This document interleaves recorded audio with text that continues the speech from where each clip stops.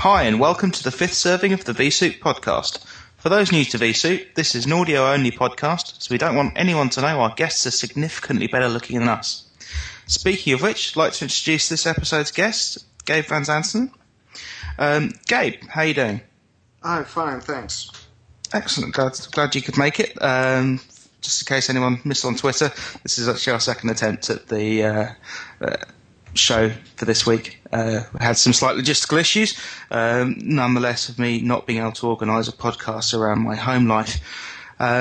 So speaking of disasters, last time I saw you at the London VMware User Group doing a really neat presentation on cheap disaster recovery. Yeah, I did. I showed how you can use PowerShell to do a simple disaster recovery of your vSphere environment. Cool. Is that sort of a series of static scripts, or is it a bit more dynamic than that? No, the script themselves are of course very static, but they allow you to just make weekly export of your vSphere, your vCenter settings, and so you take in account all the settings like the resource pools, folders you made, permissions that are granted to users or groups, the VMs itself, of course. These settings are all exported into separate CSV files, and then on the after you switch to a disaster recovery site, you can use the scripts to import these settings again. So how do you specify what VMs you want to do? Can you exclude some? No, what I did now is I just export all VMs related to their resource pool and related to the folder they're in. And actually the VMs itself, I don't export them because that's the only requirement for this disaster recovery. Is that somehow you get the VMs, so the VMDK and the VMX file, you make sure it gets to the disaster recovery site. It's built for a number of customers of ours, which have mostly replicated storage, but they only have 2 or 3 ESX hosts, and it's often not worth to them to buy a complete SRM environment for it. So when you have replicated storage, or when you restore your VMDKs on your disaster recovery site, then the scripts start scanning all data stores, and every VMX that it finds, it automatically registers into the new vCenter. Interesting. So yeah, you need 2 vCenters then, same as SRM. Yes, on the secondary side you have a vCenter which is empty, and you can leave shut down when you're not doing a disaster recovery. I guess that's a pretty license-friendly way of doing it. Yes. That brings up another topic, though. Yeah, I just had an idea. You could potentially use these scripts to prolong your 60-day vCenter trials, can't you? If you can export, you can't do that. Well, you could prolong your vCenter trial license, but your ESX host, I'm not sure if you could do that. No, probably not. But I'm thinking if you have a vCenter in your home lab or something, and you have a 60-day license for it. I'm guessing you could export all your settings, reinstall it, and then port the settings again. Okay, in that way. Yeah, you have to reinstall. Yeah, of course, but that's a sneaky way of prolonging your home lab without valid vCenter licenses, I guess. Yeah, okay, but maybe a bit far-fetched. Yeah, of course. That was pretty cool. I'm thinking.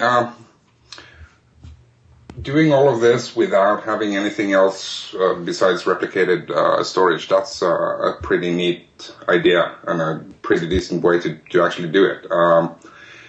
Well, the scripts aren't finished at all because there's much room for improvement. If you look at scripts that have been built by Alan Renouf or Luke Dakins, you can see there's much to improve in the scripts I have. I also got some help from Luke and Alan and Arnim van Lieshout. They helped me when I stumbled across some stupid things in PowerShell. And that's also why I posted the scripts online, to just make them public to anyone and extend them for their own needs.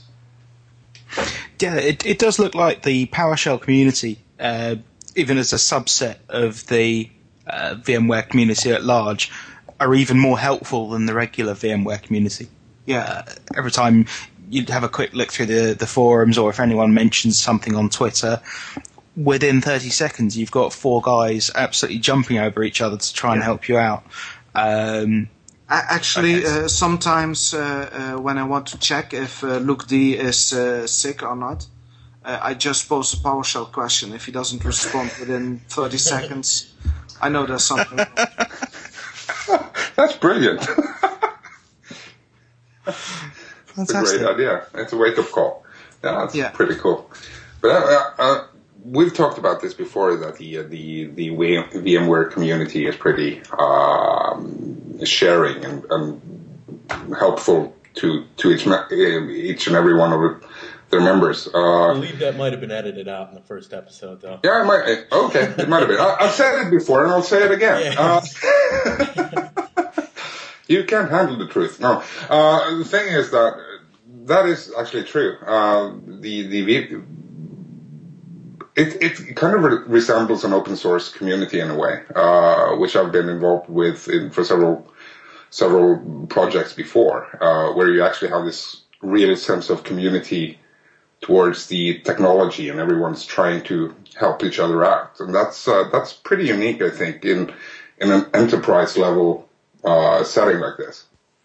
Well, yeah, I mean, for me, I think they're even better, because in a few open source, especially Linux-related communities, there's quite some help, but also quite some harsh talk now and then. Yeah, that's true. And in the VMware community, I yet have to see one bad discussion on any subject. Yeah, never really any flaming. If somebody doesn't know something, they tend to just tell them, "Hey, you're wrong," or something like that. Yeah, I mean, there's the odd twit piss, but that's just normally vendors. Yeah, it's normally just fun, though. Basically, it's that's more of a spirited discussion on stuff, and instead of actual real flame wars. I've been witnessing a few of those in the open source community before, and that's no fun at all. At least not if you're in the middle of it. So, but I agree. It's pretty unique in that setting, I guess. Yeah, I mean, there's not many other places that would, where you can get the underlying framework of a product which, Gabe's company is making money out of, but he's pretty much given away that intellectual property for free. Yeah, you might have to tweak it a little bit to your own needs, and yes, it's not supported, but should you so desire, and you want, have the time and energy to put some final touches to, say, run scripts to change the host IP addresses, which I think is one of the party tricks that SRM has, you've basically built SRM, not a cheap product, for free, which is really quite a cool thing to do. But obviously, we said earlier that SRM needs shared storage, and that's currently, until the latest features seem to be released, which did get talked about on the last roundtable. I say last but one or two, the host-based replication, and that will be quite an interesting thing to see when it occurs. But at the moment, is it cheaper to buy Veeam? I don't know. But so it brings us nicely along to storage, because I see that Christian, you recently had a nice new shiny iAmega box delivered. Yeah, I got it today, actually. So just now, 5 minutes before we went live here with the recording, I just connected it to my my home network. So the IX4 looks. I've played with one or two earlier as well, but not extensively testing it. So it'll be fun having one of those at home, playing around with. I know Gabe mentioned earlier that there were some firmware issues or improvements coming up. Issues. Not issues as such, but there was some talk about a new firmware for the IX4. Yeah, performance-wise, iSCSI is clearly slower than NFS, and it's expected that maybe there are some changes on that field. Okay, I tried talking to Chad Sackett at EMC about that today, but he didn't want to confirm any release dates to me, so it's still out there. So 4.1 Update 1 has been released recently, and I hear a lot of people are updating their home labs, but not quite yet into production. You guys played around with it yet? I updated almost the same day and didn't find any problems with it. But also the improvements are not noticeable in home lab. The most improvements are more like if you really ran into one of the issues that were fixed in this update. Yeah, so no real feature additions in this one, just bug fixes. Nothing big, I think. There are some new customization support though for guest OSS, I guess. Service Pack 1 for Windows 7 and 2008. Amongst those are now supported via the customization wizard. Yeah. Let me ask you about Service Pack 1 for Windows 7 and 2008. Mm-hmm. I've seen so few issues with Windows 7 and 2008. Yeah. I don't want to go to Service Pack 1 because probably cost me 200 megabytes of memory I'm going to lose every time I boot it again. I haven't looked at the memory footprint of a before and after setup, but I've upgraded a couple of servers and I've updated a couple of Windows 7 computers at work and no problems at all.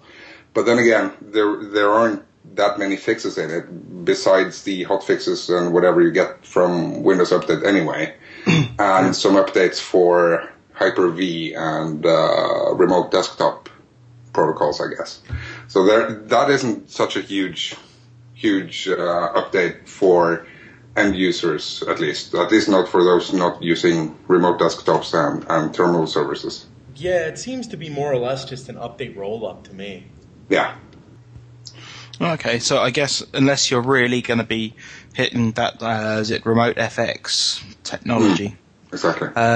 Which in itself sounds like a fairly niche part of VDI, which in itself is a little bit of a niche.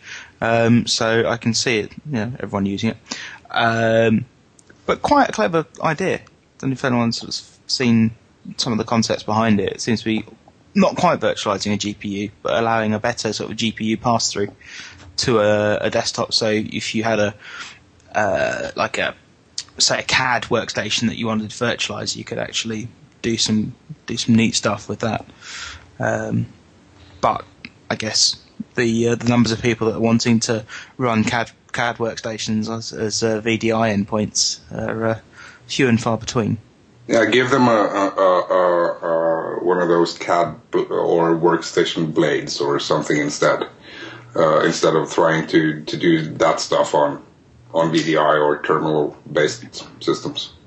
Yeah, it's no place for server-based. Although, I suppose, isn't the whole concept of using something like the View Connection server or Microsoft's broker that you can have the one broker that everyone connects to now, and if they are a user that needs a server-based environment, it'll bung them onto a Zen desktop session or a Windows RDP session, or if they're a user that requires that their apps require a full VDI desktop, that it'll dump them to a VDI desktop, or if they're these super users that need a CAD workstation, it'll dump them to a a desktop blade within, still with a connection of whether it's Citrix HDX, PC over IP, or whatever Microsoft's equivalent, so that everyone benefits, not someone well benefits, but everyone uses the same methodology to connect to their desktop system. Because I guess if you're doing VDI and half your people are having to go in through one portal and half your people are going in through another portal, then you're not getting any of this reduced complexity and, in theory, cost associated with it. But doesn't Citrix offer this already? I think they do. I didn't know. I know the Microsoft one offers it, but I don't know if Vue does. I know Vue will. You can have a terminal services pool, but will Vue allow you to connect almost back outside the virtual world into a physical server? Yes, it does. Oh, cool. I've really only had a very limited exposure playing with it, even though I sat the exam for it last week. Okay. So, yeah, just sort of spun up a very small Vue environment at home, and it looked pretty neat. I just wonder whether it's as easy to do when you're scaling it out to a few thousand desktops. I guess Simon Long's going to be the guy to ask about that, because he seemed to have fun trying to scale out his 3,000 or whatever it was that he's been doing. Okay. I think he powered on 4,000 desktops at once or something. That's one hell of a boot storm, but okay. We'll have to talk to him about that, I guess. With regards to Service Pack 1 for Windows 7 and 2008 R2 server, they finally got memory management, didn't they? With the dynamic memory stuff that's in Service Pack 1? That's in Service Pack 1. That's yeah, exactly. For Hyper-V. Yeah. Yeah, interesting. Does that mean you can start to overcommit, or is it just doing memory compression? No, it's neither. Yeah. What it does is that it dynamically adds physical memory to a virtual machine when the virtual machine needs it, and also takes it away again. Which means that only certain OSs, and I think it's only 2008, can handle this. Mm-hmm. So it's kind of similar to ballooning trademark.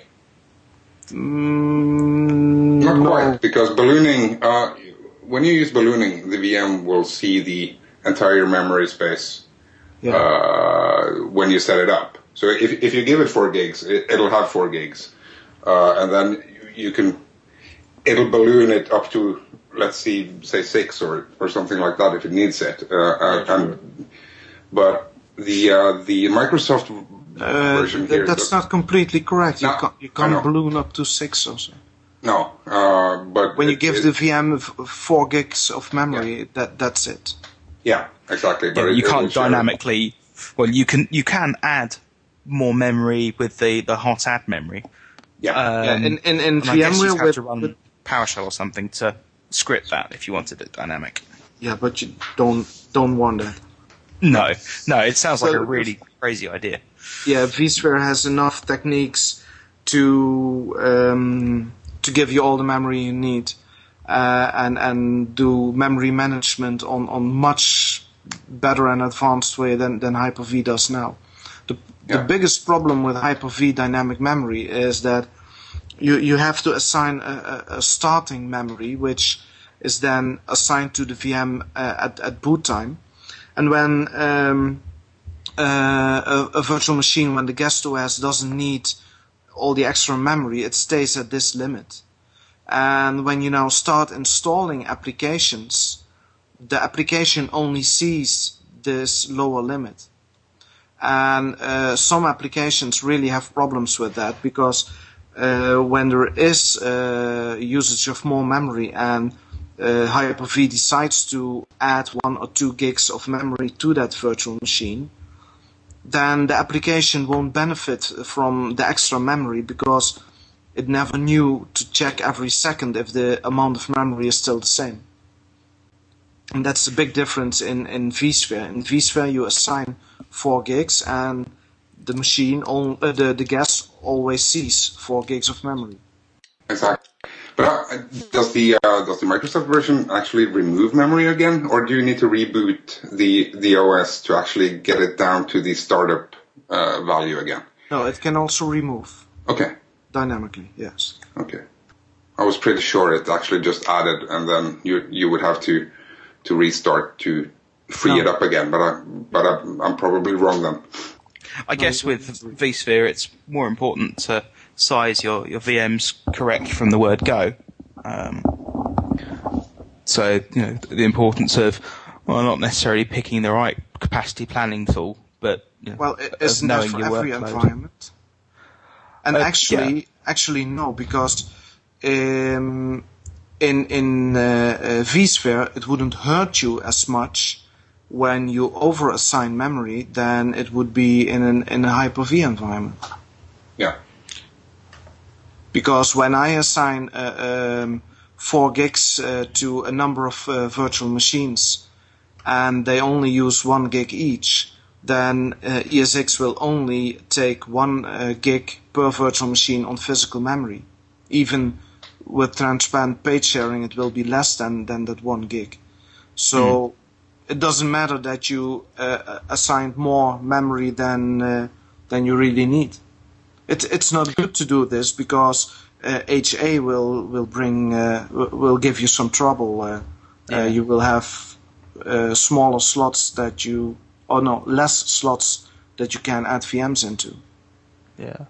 Have they resolved that issue? It's a bit of a non-issue where if you're running the new or the newer Intel-based hosts, that they by default they use large memory pages which don't share very well, and so if it doesn't actually cause a problem because when you do hit memory contention, it switches to small pages and you get your transparent page sharing kicks in. So there's not actually a problem. It's just from a reporting point of view, that 4 gig that you assign to a VM, it shows as it's taken an absolute bucket load. And so your hosts look busier than they are, even though when you do hit keep in mind that when you enable large pages on a guest OS, it's not the complete OS that is being large paged. So if you run Windows with SQL 2008, for example, then only SQL, the SQL part is large paged. And I wrote a posting on that, that it's more difficult to see how much free memory you really got. And I got a lot of response on that also by Duncan and Frank. I saw some follow-up posts from Frank about it. Who explained it even better than I did. But they explained it more in depth on what's really happening with the large pages. Because I knew about large pages onto large pages and large pages onto small pages. But it seems there's also small pages onto large pages. And that's where I got lost. No wonder. Yeah. We'll have to try to find those. We'll have to try to find those posts and link them on the vSoup website when we release this. So my blog posts on the large pages, I referred to their posts. Okay. We'll post up some links to you. That's no problem. I also know that someone at VMware, I think it was Eric Horschman, who posted a long blog posting about hypervisor memory management done right, which was kind of a response to the dynamic memory in Service Pack 1, where he goes through a lot of the technologies that VMware uses that Microsoft doesn't provide, like guest ballooning and memory compression and stuff. So that's also something we need to link to as well, which it has a lot of really nice info about the differences between Microsoft solution and the tested and proven VMware one. Cool. Sounds worth reading. I'm guessing that there must be an ESX top metric somewhere that will give you a more realistic counter, or certainly more realistic counter than the VI client might well give you. Well, I looked for that, and Duncan has a reference to that in a posting, but it turned out it's not quite what we're looking for. Like that you can easily see how much space would be saved when you start using transparent page sharing. Okay. That's got to be a first for ESX Top for a metric it doesn't really show. Well, it has, but I think you can use other metrics to calculate it. Because I know that vKernel, they have a capacity planner product, and they told me they can handle this. Okay, that's interesting, because I've not seen it yet. Unfortunately, due to changing jobs, I've lost some of my larger lab, not my home-based one. I had some of the newer versions of the vKernel product deployed, and it did have some good metrics. I didn't notice that one, but saying that the hosts within that lab were fairly elderly, so I wouldn't have necessarily come across it. But that sounds like a pretty worthwhile thing to do. They do some nice calculations with the stats they can pull out from the API. Okay. And besides ESX Top, you have a lot of other, or at least some other performance troubleshooting or performance-related tools you could use, like VSCSI stats. Have any of you guys worked with that any? Yeah, I've been using it a couple of times when I was really out of any other options. And again, I've written a blog post on it. Some help from some other guy that wrote an Excel script that can import the CSV file from vSCSI and make nice graphics out of it. And I saw later on that some other Dutch guy even made very nice 3D histograms with it. I believe his name is Eric Zandboer. That's possible, yeah. I think I saw something new from him today, actually, with regards to doing some graphing with the CSV files and PowerShell. Let's see if I can find that again. So you guys would normally look at the array as deeply as you can before you would start playing with these SCSI stats, correct? Yeah, because usually when you know the latency, it's like when you're using vSCSI stats, it's more like determining what kind of load in block sizes the VM is putting on the storage. And usually you find that if you have storage related issues, there are either above or below that layer, and seldom in the layer in between. Yeah, usually I make it to either start looking in ESX Top and start seeing either guest kernel or device latency, and start to look to the array, and I stop there before I get to these SCSI stats. I've only used it maybe once or twice, like you said, in the case of really there's nothing else left. But I guess if you can start the storage troubleshooting before potentially having to escalate something to the storage team and say, oh, your sound's going slowly, when it might not necessarily be that. And, that's the fun part, is I am the storage team also, so you can blame yourself. Yep. Actually, I think I was wrong. There is an EMC employee called Clinton Skitson or something like that. He posted something today with regards to PowerShell scripts for monitoring and visualizing performance data.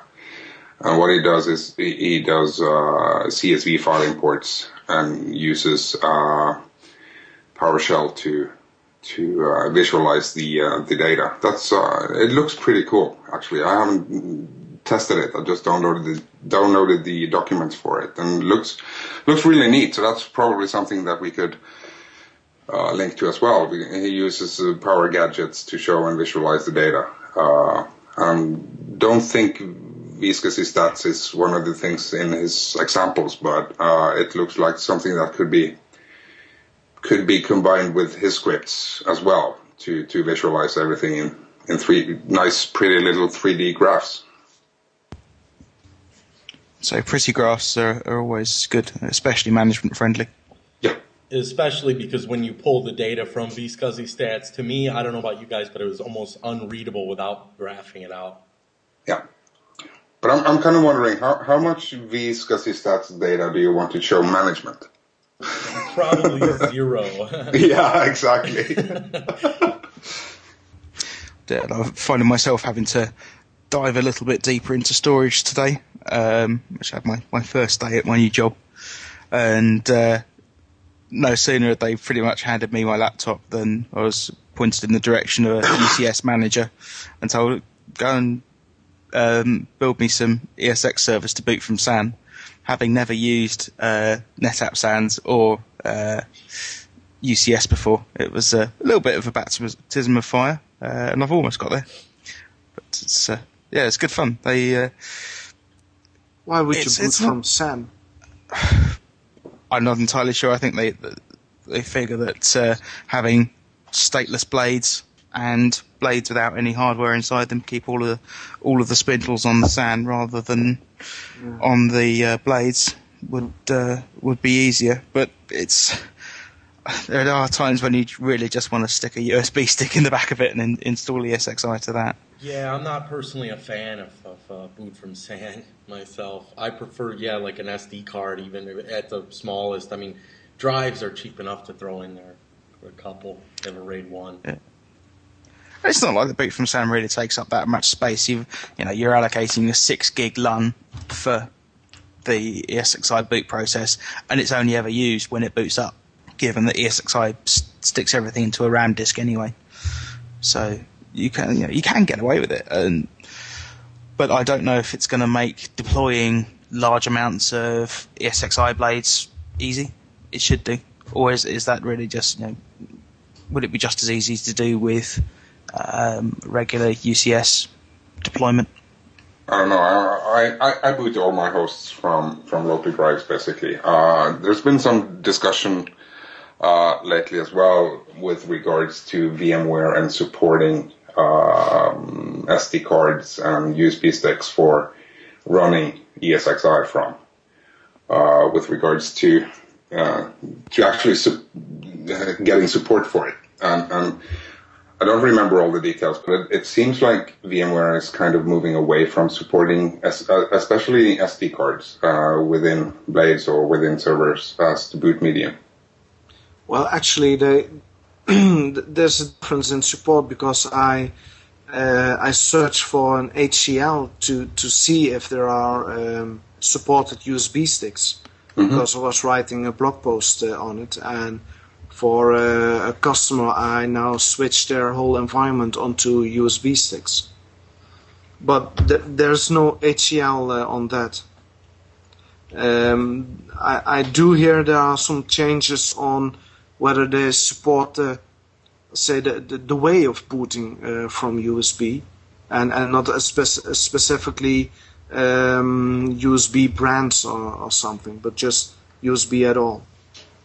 I had to hack some stuff to get my new home server running as well, because the HP microserver doesn't come with an internal CD player. And the one I got doesn't have any remote administration card in it, or the ILO. So I had to create a USB installer stick yesterday, but that's just for installing it on the local drives within it. So it's not running from the USB stick, but just using a USB stick instead of a CD to actually install it. Okay, now I really install them on the USB because it's so easy, and also when you get updates, I just pull out the USB stick, make the update on it, and put it back in again. Yeah, exactly, and you could basically just have multiple of them and upgrade the offline one and just exchange it as well. Yes, but then you do need host profiles to make it an easy task. Yeah, or PowerShell scripting to configure it. That works also. So, but yeah, you would need to do something to keep the configurations live if you change the boot medium, of course. Yeah, I think we might have covered before that, with the cost of a pair of the smallest internal hard drives that you can buy for a blade or for a rack mount server, that gives you that little bit more resilience that you wouldn't necessarily have from a USB stick or SD card. But as it's only really used at boot time, it is a toss-up. If you really do need to absolutely save that extra couple of €100 from the cost of each host, I suppose you can almost find a justification for it. So your customer moved from local drives to USB-based boot, Gabe? Well, I moved them to it because they didn't have a clue on what they wanted. They were still on ESX 3.5, booting from NetApp SAN.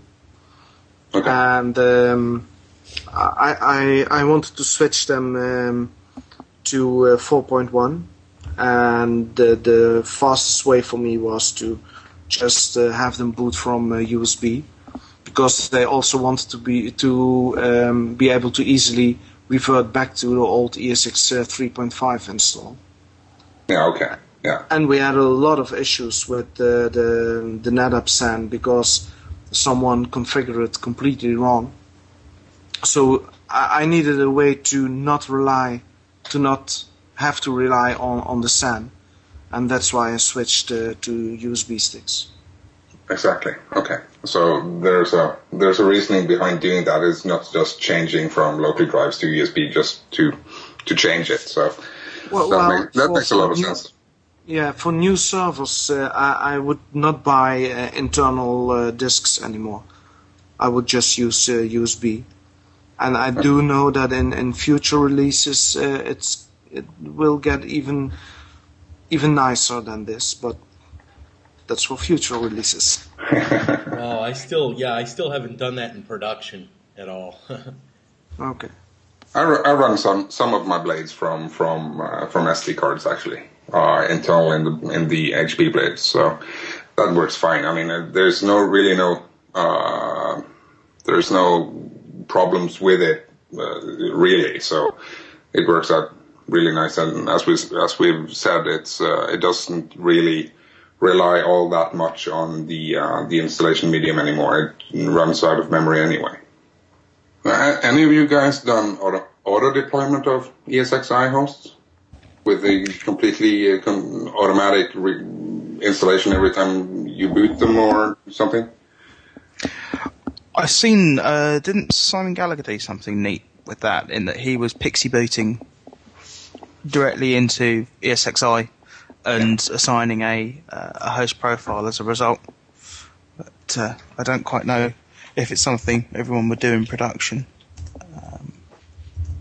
Yeah, I'm still with ESXi. I'm still using host profiles for me, so no automated scripts. Yeah, I've created my own little deployment environment for the vessel experiments I'm doing at the moment. But that's just basically a isolated network that does automatic installation. It doesn't do the booting of the PXE target. Yeah, I believe if you use the little, what's it called? The ESX deployment appliance, that's now been updated to 4.1. I'm sure I read somewhere. Yeah, the auto deploy Fling. From VMware no, not the Fling. The one that was kind of a bit of a code branch of something called the Ultimate Deployment Appliance. It's from VMware Labs, correct? No. It's just from the communities. Okay. Yeah, there are two at the moment. There's the UDA, but that has now stopped. And there is the from a Dutch guy, also something EDP or EDS. I'm not sure. Yeah, I think it's just called EDA. EDA. Yeah, that's correct. Yeah. And I must say the EDA is much easier to use. Yeah, I remember having a play with it. Yeah, you can easily edit all the sections of the different scripts. So you really get your first install done very fast. And that supports all of your kickstarting as well, doesn't it? Yeah. Yeah, I think I've just found the link, so I will make sure that goes into the show notes if his webpage works. Ooh, webpage doesn't work. It's on VMware.com as well as the ESX deployment appliance. Yeah, that's the one. Yeah. But it had a fairly recent update, I think, to be able to do some seems support. to be supporting stateless ESXi for and installation as well, and boot from storage. So it's a lot of fun stuff in there. I haven't played around with that one yet. Yeah, I mean, when I had a play with it, I don't recall it being able to deploy sort of fixed IPs from a pool. It was more from DHCP, and I don't really like running DHCP for servers. Yeah. And that's always a little bit of an issue. Yeah. So I guess you're almost going to need a build LAN. You don't like DHCP for servers, but about 2 weeks ago I got my first customer who wanted to move away from fixed IP and have all servers use DHCP. And for some that had trouble with it, use DHCP with reservations based on the MAC address. Yeah, that's probably the only way I would want to use DHCP on any of my servers or hosts. If I do the MAC address reservations to make sure they get the same IP every time. Yeah, I've done the same. I had an environment in the past where it was DHCP server range, but for I would say maybe half of them had reservations. Yeah, but if DNS works fine, you should be able to do without fixed IP addresses. So with fixed, I mean fixed by using MAC address from DHCP. Yeah, that's true. If DNS works, it shouldn't really be any problem. But I'm kind of nervous about that anyway. If something breaks and you can't do name resolution, you'll have a problem trying to figure out where everything goes. If you have some sort of both documentation as well as some kind of plan on how you assign your static or reserved IP addresses, you'll probably be fine trying to figure out what's going on. But if not, you might run into some problems. Yeah, but I guess if you've got a configuration management database that's up to date or dynamically updated, because if you're using DHCP, you're never going to want anyone to manually update it. Yeah. If that's up to date, then you're okay. That, and I think that our fear of using DHCP probably comes from years and years and years of us just not using it that way. That's true. Yeah. There was a technique not so long ago. I think it's called virtual something. Oh yeah, virtualization. There's also something I've heard of that. Very much afraid because I never used it. I hear it's on the up. You know, it's something that we should get into. Yeah, it's a fad. Yeah. Well, I don't know. It might be the year of virtualization. Yeah, if only people would talk about it some more. Yeah, that would be good. Ramble on. Yeah, that's true. It's probably just some kind of old school thinking about it, but I'm kind of nervous about not using static IPs anyway. So it might not be very well founded, but I'm still nervous about doing everything dynamically IP wise. Yeah, but also think about would you statically IP address all your workstations? No way. That would be terrible. Yeah. Yeah, true. Although workstations do tend to move about a bit more. I mean, at least a server, you're in theory only going to be rebooting it every month or so for Microsoft Tuesday. There's one thing I would always assign a static IP to, though, or there are a couple of things. One of them is a gateway, and the second ones are the actual DNS servers themselves. And domain controller, because you don't have a choice if you're in a Windows shop. Yeah, that's true. which often are the actual DNS servers anyway. Yes.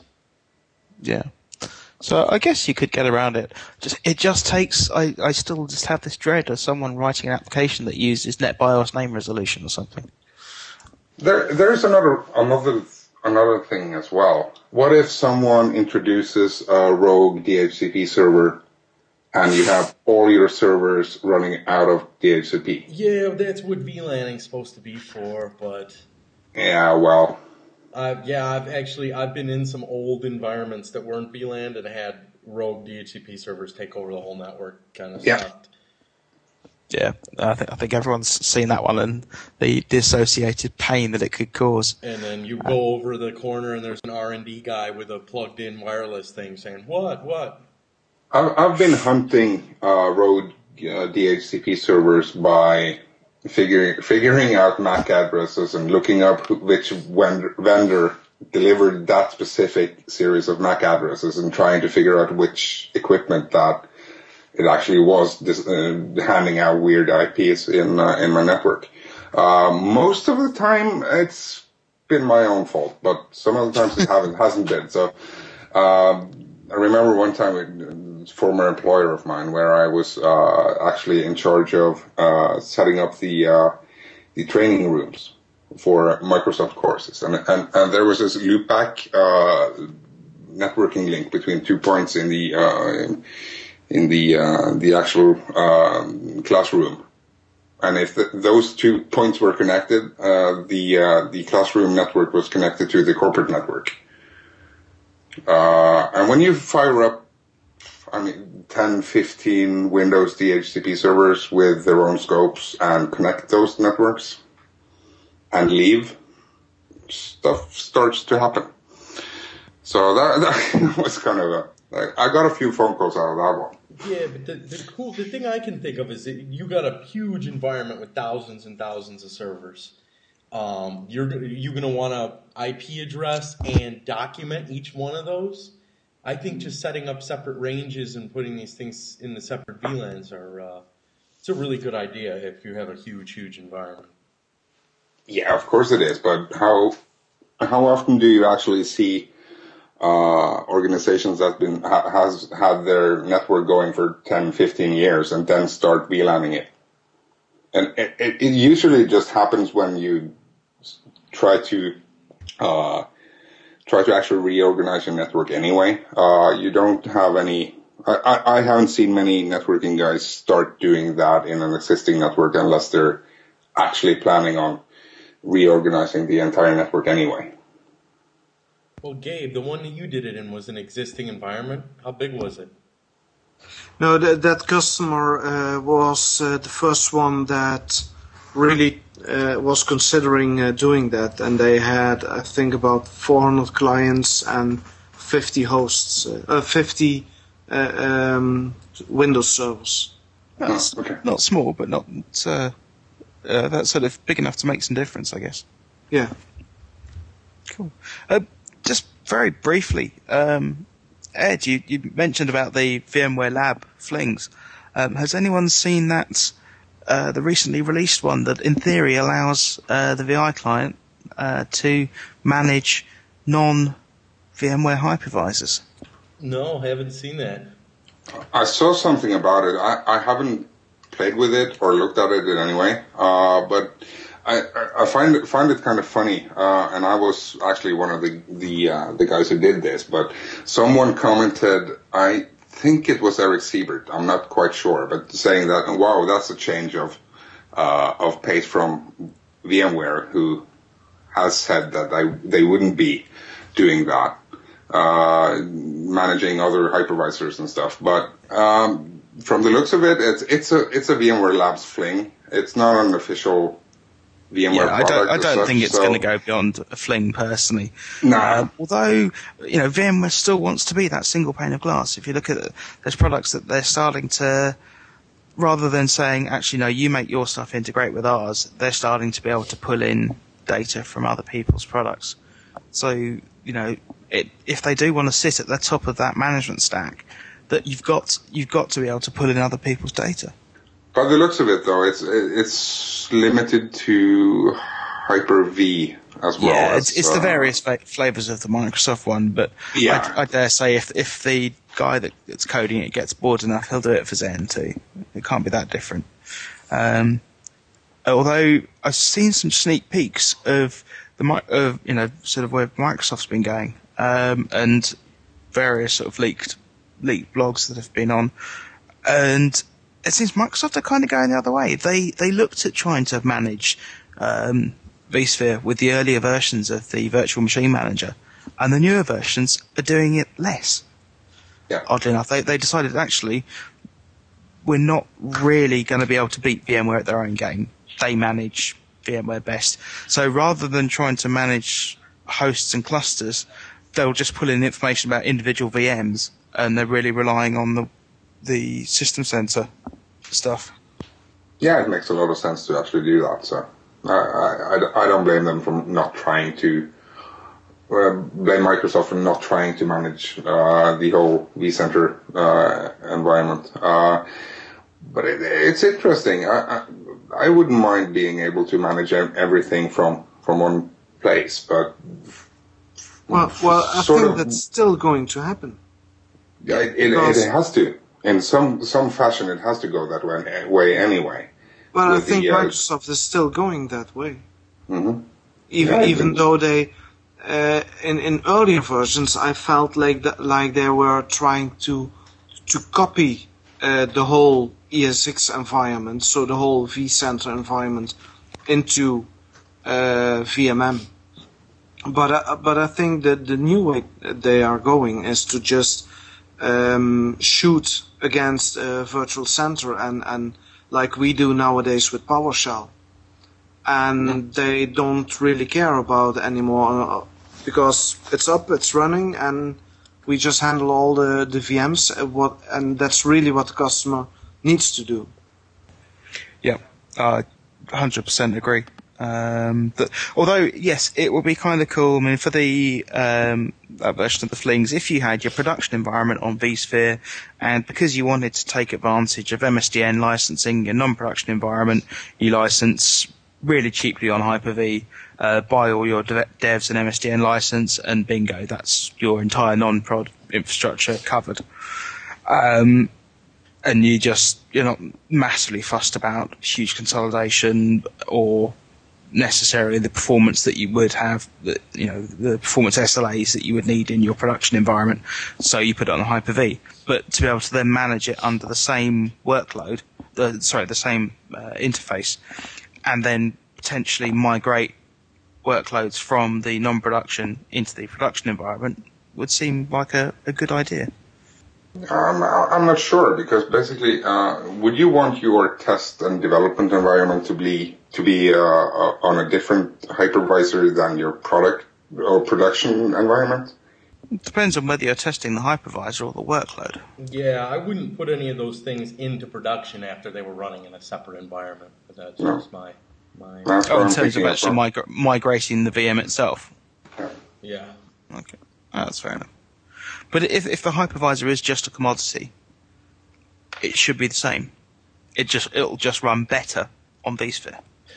I don't know. I wouldn't want two separate environments to play with, even if one is production and one is testing or development. I would like it to be the same.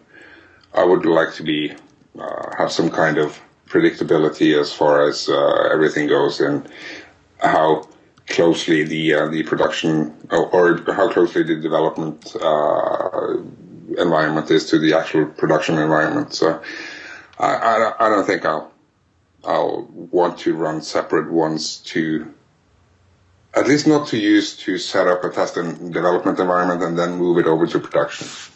I wouldn't mind playing around with different hypervisors in different settings, or just if you're, as you said, Chris, testing the hypervisor itself. But I'd be very wary of actually doing a split hypervisor between production and test. It's interesting. It'd just be nice if there was cheaper VMware licensing for non-production environments. Yeah. When, at the moment, We need money an does seem MSDN to be style thing for VMware. Subscription based, get everything. VMDN. Yeah. Come on, VMware, make it happen. We need VMware's answers to TechNet and MSDN. That's true. That would actually be that would actually be worth paying something for. Yeah. Yeah. Just not full licenses payment. No, you pay it as a subscription to a service. It's I think for me to suggest that is preaching very much to the choir. All right, guys, I'm just going to wrap up here. Thanks for listening, and thanks to our guest this week, Gabriel Van Zanten. You're welcome. And, Glad to be there. Thanks. Listen in and check www.vsoup.net, and we will announce the winner of last episode's prize.